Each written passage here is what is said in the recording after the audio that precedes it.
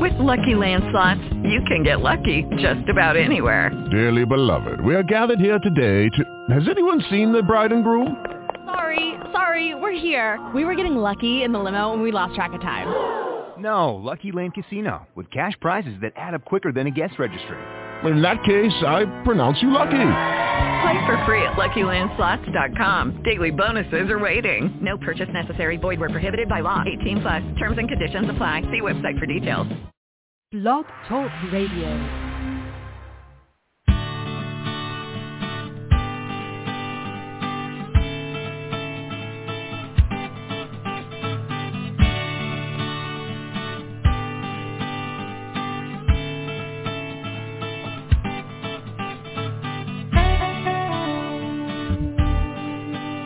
Hey there, Ross Green here, coming to you live from Freeport, Maine. It's another segment of Parenting Your Challenging Child, joined by Jennifer Trethway, the social media coordinator at Lives in the Balance and a parent in her own right. Jennifer, how are you? I'm good. How are you? I am feeling much better than I was yesterday. Excellent. Good news. Thank you. We are also joined by our Director of Outreach at Lives in the Balance and a parent in her own right, Kim Hopkins. Kim, how are you? Good morning. I'm doing well, thanks. I am glad. We have a lot of email in the queue, but we also have a caller already. And as you know, callers take top priority on this program. Should we jump into calls right off the bat here? Great. Sure. Here we go. This caller is coming to us from Ottawa in Canada. You're on the air. What's on your mind today? Hi there. This is really weird. I've listened to a lot of your podcasts, but haven't done this yet. Now you can listen to yourself. Yeah, that's going to be great. So I have, just for background's sake, I have 3 kids. They're 9, 11, 13. All 3 of them are diagnosed with ADHD. And my house is a bit of it's a lot.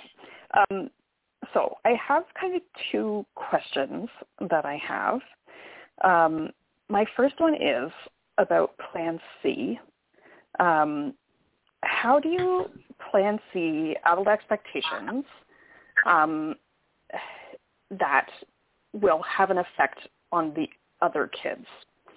So as an example, my 9-year-old, his behavior has become significantly more challenging since the start of school. He's become very oppositional and explosive, and I know he's holding it together all day at school, and we're getting the brunt of it at home. So my partner and I have talked about Plan C, a lot of our expectations for him.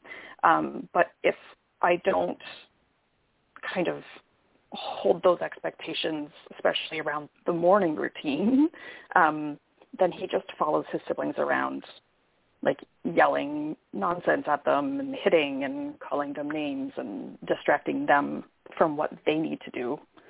And I don't know what to do. That is a great, first of all, I'm sorry about the situation, but it's a great example of the need for what we call an interim plan. So Plan C you can do Plan C in a few different ways. One is to just not bring up an expectation that you've removed. And a good example of that is at 8 o'clock at night when you would normally tell your child to brush their teeth, you're not telling them to brush their teeth. If they brush them, that's great. If they don't, you've Plan C'd it, right? Okay. But and this goes for classrooms too. Another manifestation of Plan C is what we call an interim plan. This is where you've removed the morning expectations for your son, but you're having what we might call, side effects from that. It's affecting other people adversely. And a parallel to that would be like if a classroom teacher removed an expectation and the student was wandering around the classroom bugging other kids, right? We need an interim plan there too. We've removed the expectation, but we've got side effects, right? So that represents the need for an interim plan where you and your son are sitting down together and saying, now, we're not expecting you to do these things in the morning at the moment, but we do need to figure out what you are going to be doing in the morning besides what you're currently doing. Whether that, I don't know what your possibilities are, but some parents would say that could also cause trouble, by the way. So it's you and your son coming up with a plan together for what it's going to look like while the expectation is removed. Not a solution to the expectations he's having difficulty meeting. It's what he's going to be doing while he's busy not meeting them, while the expectations are removed. Does that make sense? Yeah. Yes, that makes total sense. That's when you need an interim plan. When you've removed it, but it's affecting other people adversely. Right. So, hey, we're not, I'm trying not to ask him to get dressed. I'm trying not to ask him to, pack his bag. Like, I'll grab his bag if he hasn't done it and just, pack it, not ask him to do it. But yeah, talk to him about, hey, like, I'm not having you do these things anymore, but that doesn't mean that wandering around after your siblings and irritating them is what we need to do. Interesting. Okay. What can we be doing instead? Right. I'm assuming he's going to say something to do with screens, which is going to mean that the siblings are going to have a hard time with that, but I'll have a conversation with him. Well, it still does have to be a plan that's workable. So just because he proposes something doesn't mean that it works, right? It does sound like you need a plan in place for what he's going to be doing besides bugging his siblings while these expectations have been removed. Right. I mean, my mind always goes to predicting the future and catastrophizing because that's part of how my brain works. He has never really been able to play alone and kind of self-direct play. He is always with somebody else. So yeah, we will have to think hard about options for that. But I like that. I like that. We can plan C the expectations, but then we can have an interim plan C about what we're going to do in the meantime. Cool. You got it. Cool. That's an interim plan. Okay. I suspect it's going to be a similar answer for my second question. My oldest has a very strong need for people to follow the rules and do things that are expected of them to the point where she kind of steps in to parent her siblings despite us being right there. We're like, you're not babysitting them. This is you can step back and let mom and dad do their job. It's been a constant refrain since she was 2 with me being are you his mommy? No. Are you his daddy? No. Okay. You don't need to worry about this. This is mommy and daddy's job. And again, so I can remove the expectation that she not parent talk at her siblings. But that means she's going to do it more, and her siblings understandably get really upset when she talks to them like she's their parent and tells them what to do and what not to do. And so that's another one of my super awesome dynamics. And obviously telling her not to do it doesn't work, or else it would have worked a long time ago. She gets it. She knows, right, that it's not her job, but she can't can't stop herself from doing it.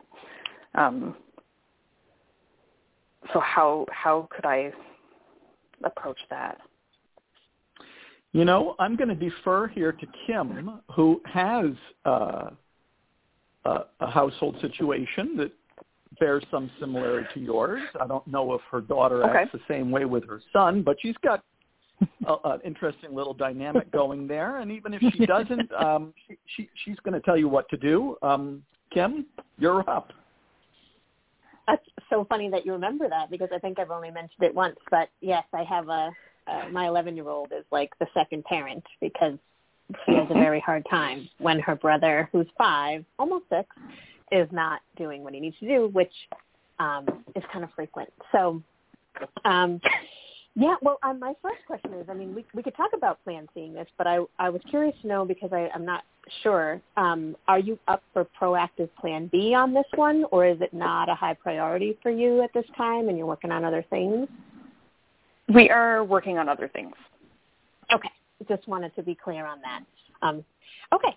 So, I think plan C, just like Dr. Green was talking about in your first example of having an interim plan, it could take many different forms, but, I know that I would be looking for some separation. Now, I know that separating your daughter from your other children all day long is not necessarily, going to happen, but maybe there are key times, like I don't know if it's, the after school before dinner period or the getting ready for bedtime period, like picking maybe a time frame or two that it seems to be most happening would be a start to try to then figure out, how do I sort of strategically keep things cool here. And separation would be one of the ways that a Band-Aid plan could be in place. The other thing maybe is thinking about, which I've done with my daughter to a degree, is, when you see your brother doing something that he shouldn't do, I know you need to handle it. Is there something you could do with your feelings about it that don't involve saying something to him, which is maybe a hair beyond the plan C, but it is still in that realm, because I'm not doing, the 3 steps of plan B. I'm just sort of saying, like, what do we do with your feelings about it so that he's not escalating anymore from your input, right? And so she's tried writing it down. That didn't work. She has escaped to her room, and then she has a few things in her room that she likes to do, her music, her reading, her art, and so she'll spend like 20 minutes up there, but that's on her. I'm not sending her there. That would be plan A. It's what she has chosen to do, and it does sort of, she said, wow, that really helps, Okay. So we haven't solved, what's hard for her when he's not doing what he needs to do, beyond the fact that he's a yeller, screamer, so he gets noisy and that's irritating for everybody. But it's more than that. Yeah. It's not just that. It's the actual he's not following the rules part. And so anyway, a couple of thoughts for you there. Okay. I don't know if your kid does this, but I love that my kid she'll get upset at them not doing what they're supposed to be doing, while at the same time not doing what she's supposed to be doing. I'm like, can you apply the same rules to yourself, please? That would be super. Yeah. Oh, yes. Oh, gosh. Very much so. In the moment, and then later she tends to get it. But, oh, yes, we live that. Okay. Good. I'm glad it's not just me. Anybody else have any suggestions? Jennifer, go ahead. If you've got your 2 cents to throw in there. We are a one-child household, so I don't have a lot of sibling issue experience because I've only got one. Right. But the only other thing that I would add is that oftentimes Plan C, when there's more than one person involved, involves a lot of empathy, traditional empathy, not drilling empathy. A lot of, I can see how that really bothers you. Just a lot of making sure that they understand that you recognize that it's something that they find challenging, and then a lot of perhaps, but right now we're, working on this, so what can we, even if it's not, like Kim said, a full-blown plan C or full-blown plan B, if something is really bothering someone and the empathy doesn't cut it, then it could be, well, is there something that we could do right now that would make it a little bit better? But a lot of empathy.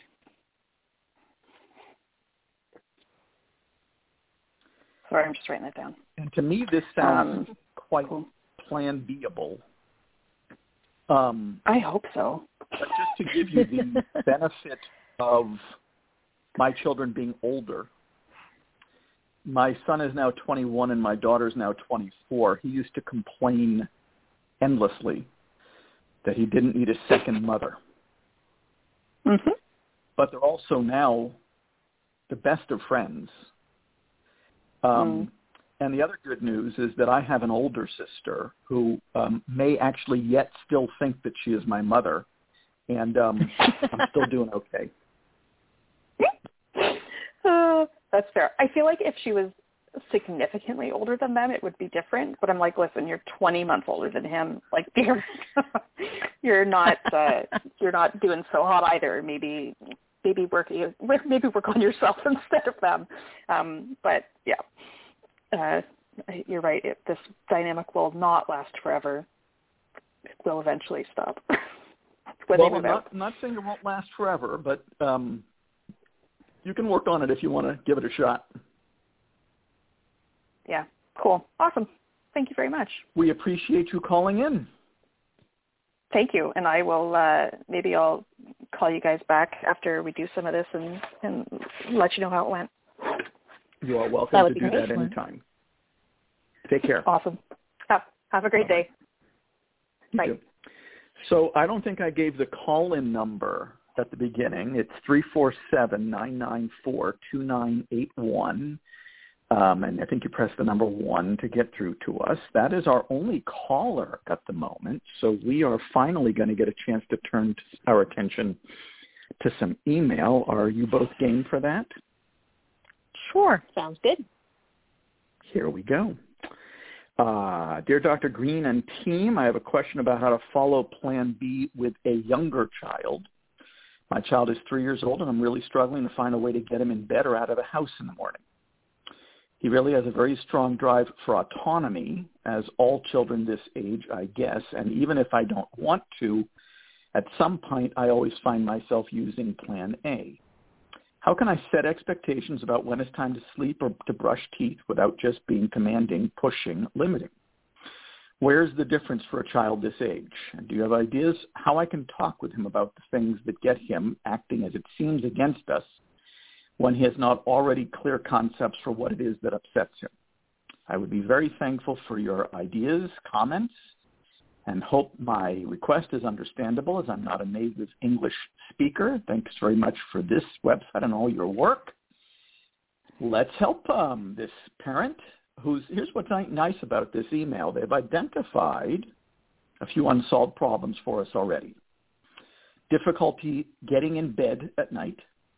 And if I was to really be picky about that unsolved problem, I'd want to put what time that's supposed to happen in there as part of the unsolved problem. Difficulty getting out of the house in the morning. I'd want to put a time on that one, too. There are also expectations about when it's time to sleep. I think that's the getting in bed unsolved problem. Or brushing teeth. That's a new one. So now we have 3, right? So nice that we already have the unsolved problems identified just in the wording of the email. And nice that you're setting expectations no matter what plan you're using. If it's Plan A, you're trying to get those expectations met by imposing a solution. If it's Plan B, you're trying to get the expectation met by collaborating with your child on a solution. And if it's Plan C, you're deciding either that it's not it's not a high priority expectation right now, or that it's an expectation your child isn't even capable of meeting right now. Beyond that, I guess the big question is, how does Plan B look any different with a 3-year-old? And I've always said no. Same 3 steps. Chronological age is not the primary factor that determines what Plan B looks like.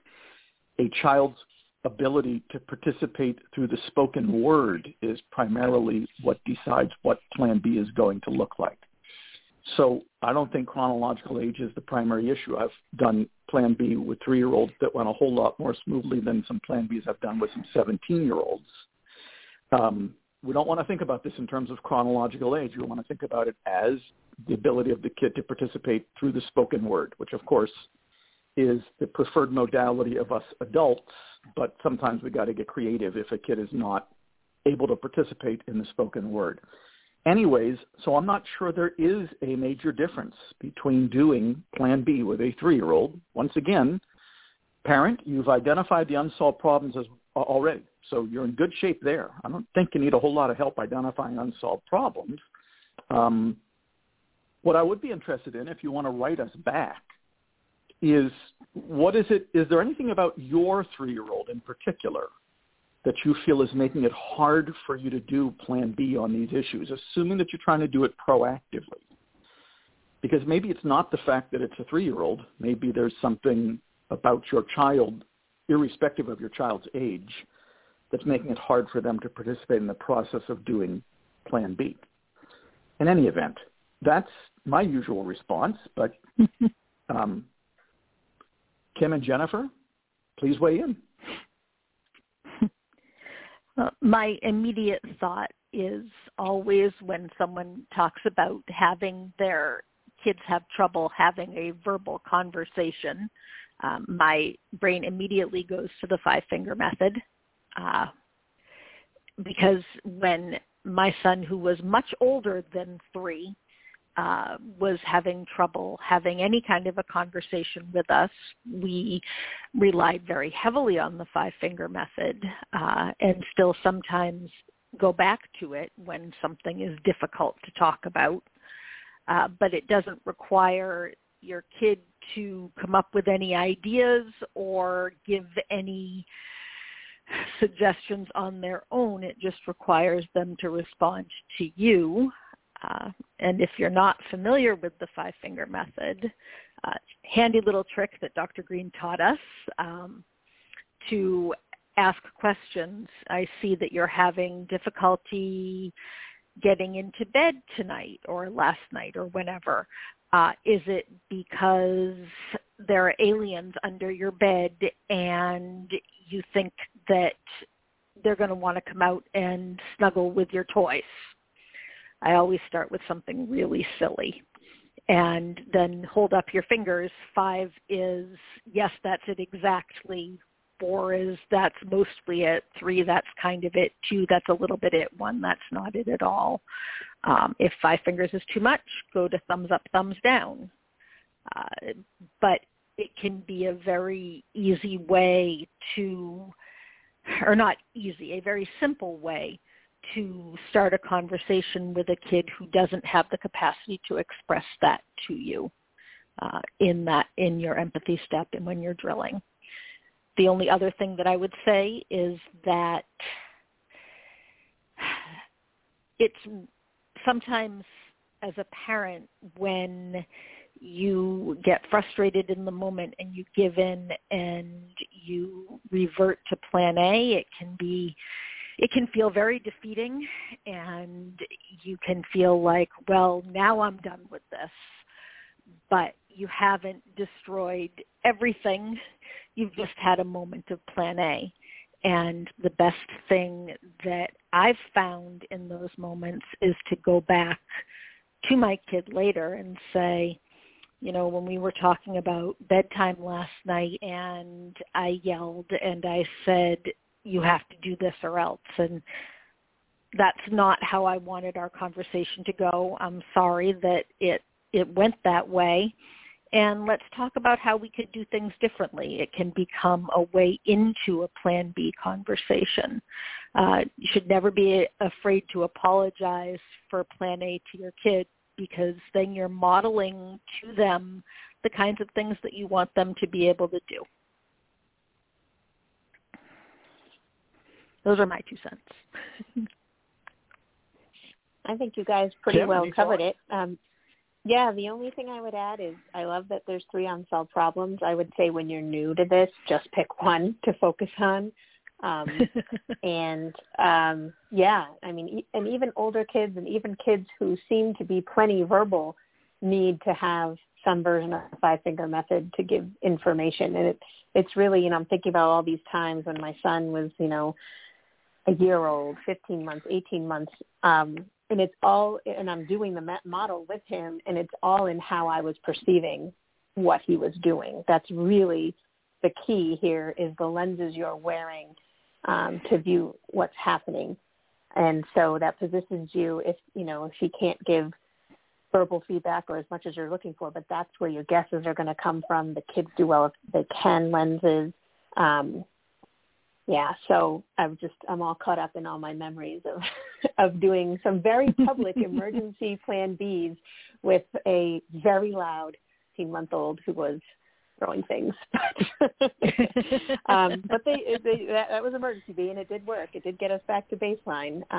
And gratefully now we do a lot more proactive Plan B, and he's actually doing quite well. So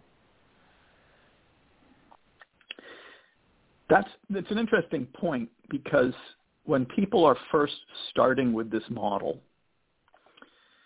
they're probably ending up doing more emergency Plan B than we'd want them to be. They're often overwhelmed by the sheer number of unsolved problems that have stacked up over time until they've identified them. But as time goes on, and you're chipping away at all those unsolved problems, hopefully mostly proactively, then once the pile is no longer there, pile of accumulated unsolved problems, then you're only having to deal with the unsolved problems that are directly in front of you. Of course, if you're doing Plan B from the word go, you're always only dealing with the unsolved problems that are in front of you. But if you've only recently come to Plan B, then you probably do have a pile in front of you that you have to work your way through before you can get to the point where you're only dealing with the ones that are in front of you. So it can be a little bit overwhelming in the beginning just because of all of those stacked up unsolved problems. It's not as easy in the beginning because it's a whole lot. It's easier to deal just with unsolved problems that are in front of you. It takes a little while to get there when you're starting off with a pile of them. But it does happen. Shall we move on to another email? Sure. Here we go. My son is 8 years old. We have had some behavioral issues since preschool age. My son was recently diagnosed with ADHD, and in doing research, I now believe the majority of our issues at home stem from a low frustration tolerance. I was so excited after reading The Explosive Child. I guess, honestly, I was hoping, naively so, that now I would know how to handle my son, and suddenly I would be able to magically cure the meltdowns and prevent future ones. Anyways, so my son had a meltdown, which happens most days of the week, usually over something minor and often over something I have no control over. More than half the time, the meltdown involves him being angry at me. I waited until the following day when he was calm. It was just me and him in the car. I casually brought up my observations about his emotions during his meltdown the day before.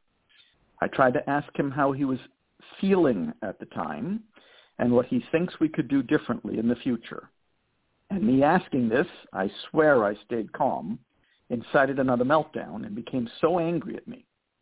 I was so discouraged I have not retried this approach. Any suggestions for me besides just trying again? Thank you so much for your time. An interesting email. Yes. Which of you wants to take a stab at that one? I can certainly say something. I'll kick it off, but I'm not going to say all my thoughts, so you guys can jump in. But oh, come on, Kim. We want to hear all your thoughts. No. Well, I don't want to be a hog, you know. I always take notes when you're reading emails because I'm not a very good auditory processor, number one, and I'll forget, you know. But I always look at the salient things I wrote and underlined while you're talking. And I wrote, I brought up the emotions he was feeling. I asked about how he was feeling, and that incited a meltdown. So to me, that actually means the focus was on the behavior. Even though you might not have said, you know, you screamed at me, you yelled at me, right? But because you said, you know, some version of you were angry, you were frustrated or something like that, it smells of behavior, right? And so I could actually see how that might have been inciting. And certainly you went into it very well, meaning and all of that. You know, we would like you to go farther upstream. So you sort of focus on what he was feeling and eventually what it looked like when he was in the water. We say go farther upstream, what pushed him in the first place, right? And you may not know exactly, maybe, because that certainly happens, right? But some sort of entry about the setting, right? So if you want to prioritize, and I would say, you know, it all starts with the ALSUP so that you're not flying by the seat of your pants, right? And that you do have a pretty good picture of trying to make your child as predictable as possible, so that you're intentionally deciding which big fish unsolved problem are we working on right now and what are we using Plan C for to keep things calm, right? So I wouldn't necessarily just sort of fly with something that happened yesterday unless it's a high priority unsolved problem. But that being said, say you did decide to go with what happened yesterday, right? And you have no idea why you saw this meltdown outburst that seemed to be related to him being upset with you, angry at you, right? And you're kind of clueless. I would at least set the scene by saying, you know, something about you had difficulty yesterday when mommy was cleaning up after lunch, right? And I know that's not greatly worded because I'm using the word when, which I really don't want to be using. I really do want a verb after that word difficulty. Difficulty waiting for mommy to be done cleaning up lunch. Maybe that would actually be much cleaner, right? But some sort of comments about the time of day, what was actually happening, what would you have wanted him to be doing instead of melting down? Like, what was he supposed to be doing? You know, was he supposed to be waiting for you to clean up after lunch? Then I would go with how I worded it. But what was sort of supposed to be happening? That's kind of how you could word it differently. So you're not saying anything about how he was feeling, which, you know, again, kind of whiffs of like how he was acting, right? You're talking about what might have pushed him in the water. I would also, I'm a big fan of reassuring him that you're not doing Plan A, that no one's upset, no one's angry, he's not in trouble. You're not telling him what to do, like whatever version of that you feel like you could say and feel good about saying, and probably saying it more than once in the context of even a 10-minute conversation, just to be really clear that there's nothing to risk here by talking. So I'm going to stop there.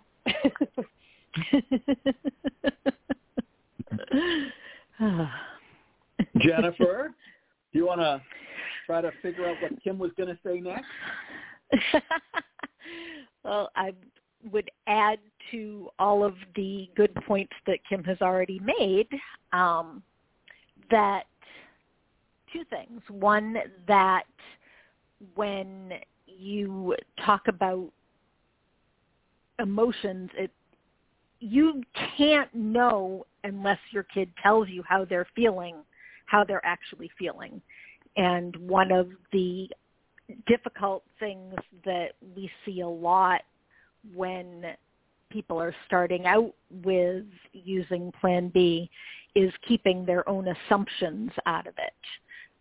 And that's, like Kim said about keeping out the behavior, that can be really hard to do. It can be hard to not add in what you think is going on.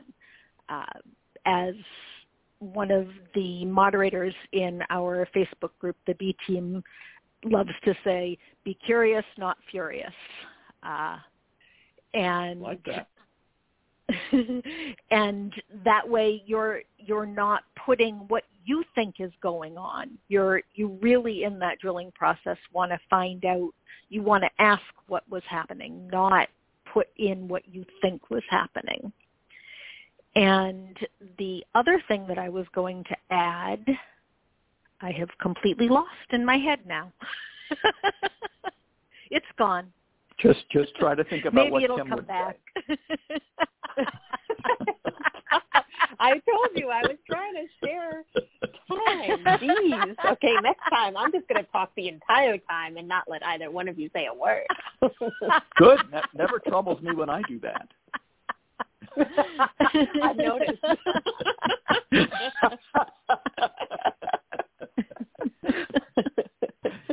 Well, I don't actually have anything to add to what you both were saying. So, Kim, if there were other things you would have wanted to say, go ahead.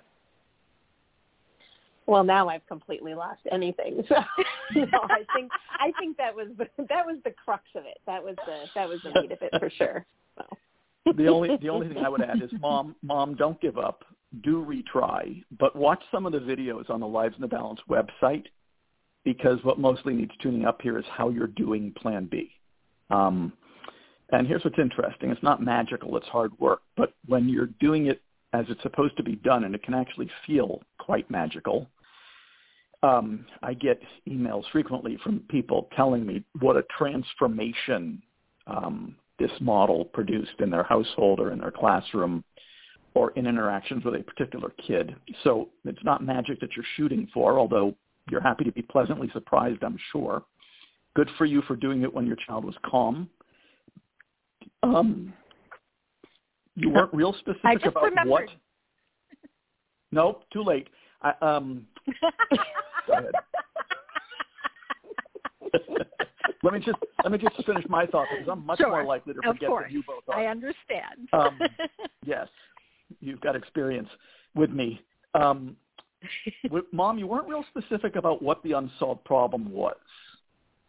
I know it involves him being angry at you, but that doesn't tell us what the unsolved problem is. So the only other thing that I'm concerned about is something you weren't real specific about, and that is the wording of your unsolved problem. What he's angry about with you is probably a specific expectation that he's having difficulty meeting, that you're expecting him to meet. You'll want to be real specific about that, because if you start your empathy step with, I've noticed that you get angry at me a lot, what's up? It's going nowhere. So that's the only other thing I would add to that. And now, hopefully, our memories are intact. Go ahead. Yes. The other thing that I was going to add is that I found with my son for a long time, he would get upset conversation that we were having. He would start to get dysregulated, and I would think, why is he getting upset? We're having this very calm conversation. And finally, one day I said to him in the conversation, how come you're getting upset now? You know, we're just talking. I'm not angry. And he said, you're yelling at me. And I said, I'm not yelling at you. But his perception of the way that I was talking was that I was angry. And his way of expressing that to me was to tell me, you're yelling at me. So it took a lot of reassurance in that conversation that I wasn't angry, but it was his perception and my perception were so entirely different. And that, I think, happens with a lot of kids, especially in the beginning of the Plan B journey, that they're so used to Plan A that they still feel like you're angry, even if that's not what you're trying to portray. And sometimes it's important to just address that. Because I was amazed when he said, "You're yelling at me." I'm thinking, this isn't yelling, kid. I'm glad you remembered to tell us that. I think we have time for one more. Shall we give it a shot? Sure. This one says, I read the book Lost at School, and it is amazing, but I'm still confused what to do in the moment when there's an explosion. And I think this is from a classroom teacher, by the way, but that's okay. It's relevant to parents as well.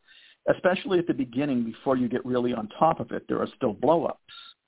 Like when the kid is hurting other kids, what do?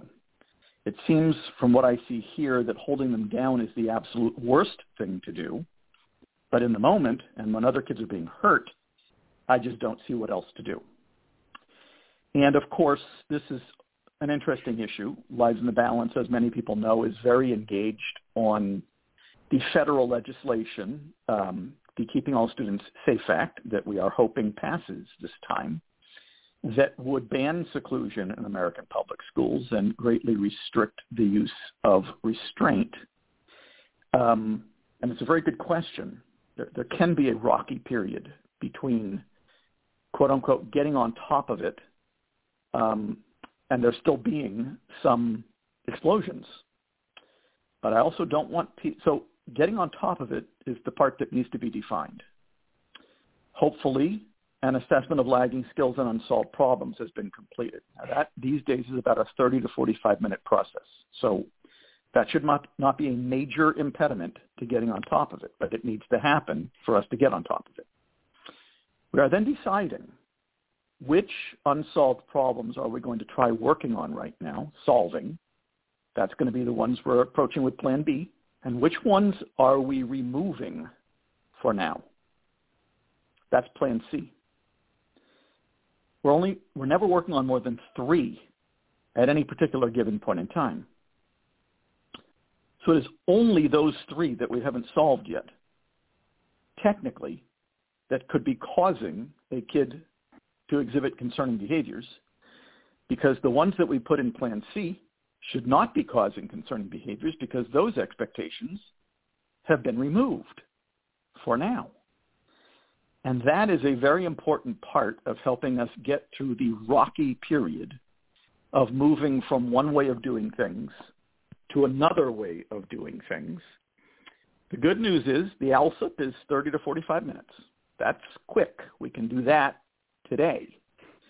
We can decide today which unsolved problems we are removing, which expectations we are not expecting the kid to meet at this point in time, and get rid of a bunch of concerning behaviors that way that could lead to a restraint or seclusion. So let me put that another way.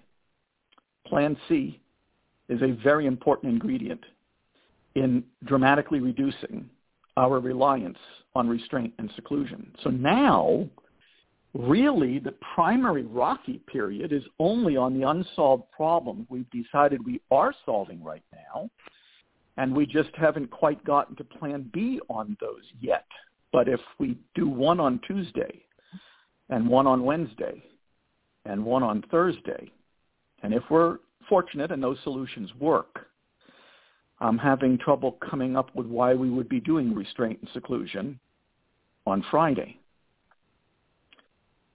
Kim or Jennifer, anything to add to that?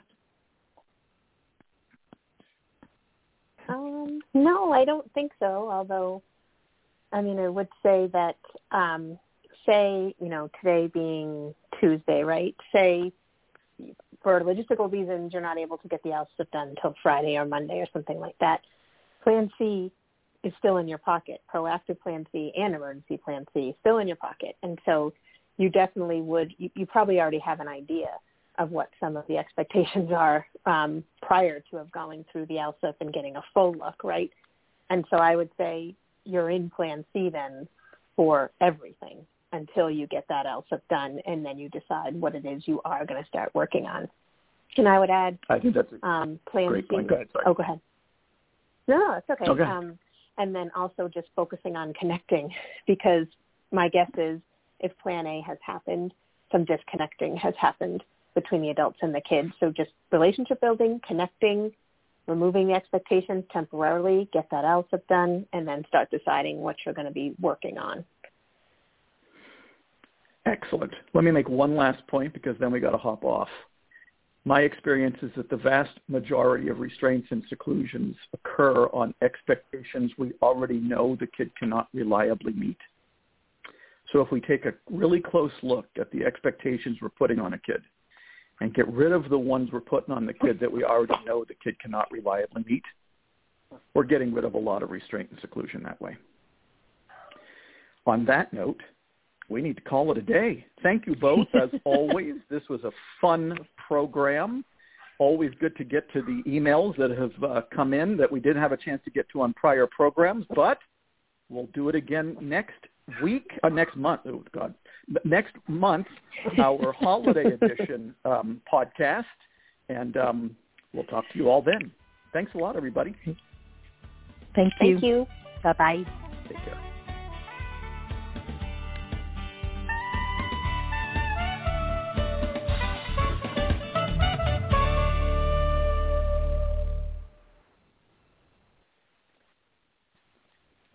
It is Ryan here, and I have a question for you. What do you do when you win? Like, are you a fist pumper, a woohooer, a hand clapper, a high fiver? I kind of like the high five, but if you want to hone in on those winning moves, check out Chumba Casino. At ChumbaCasino.com, choose from hundreds of social casino-style games for your chance to redeem serious cash prizes. There are new game releases weekly, plus free daily bonuses, so don't wait. Start having the most fun ever at ChumbaCasino.com. No purchase necessary. VGW. Void where prohibited by law. See terms and conditions. 18+.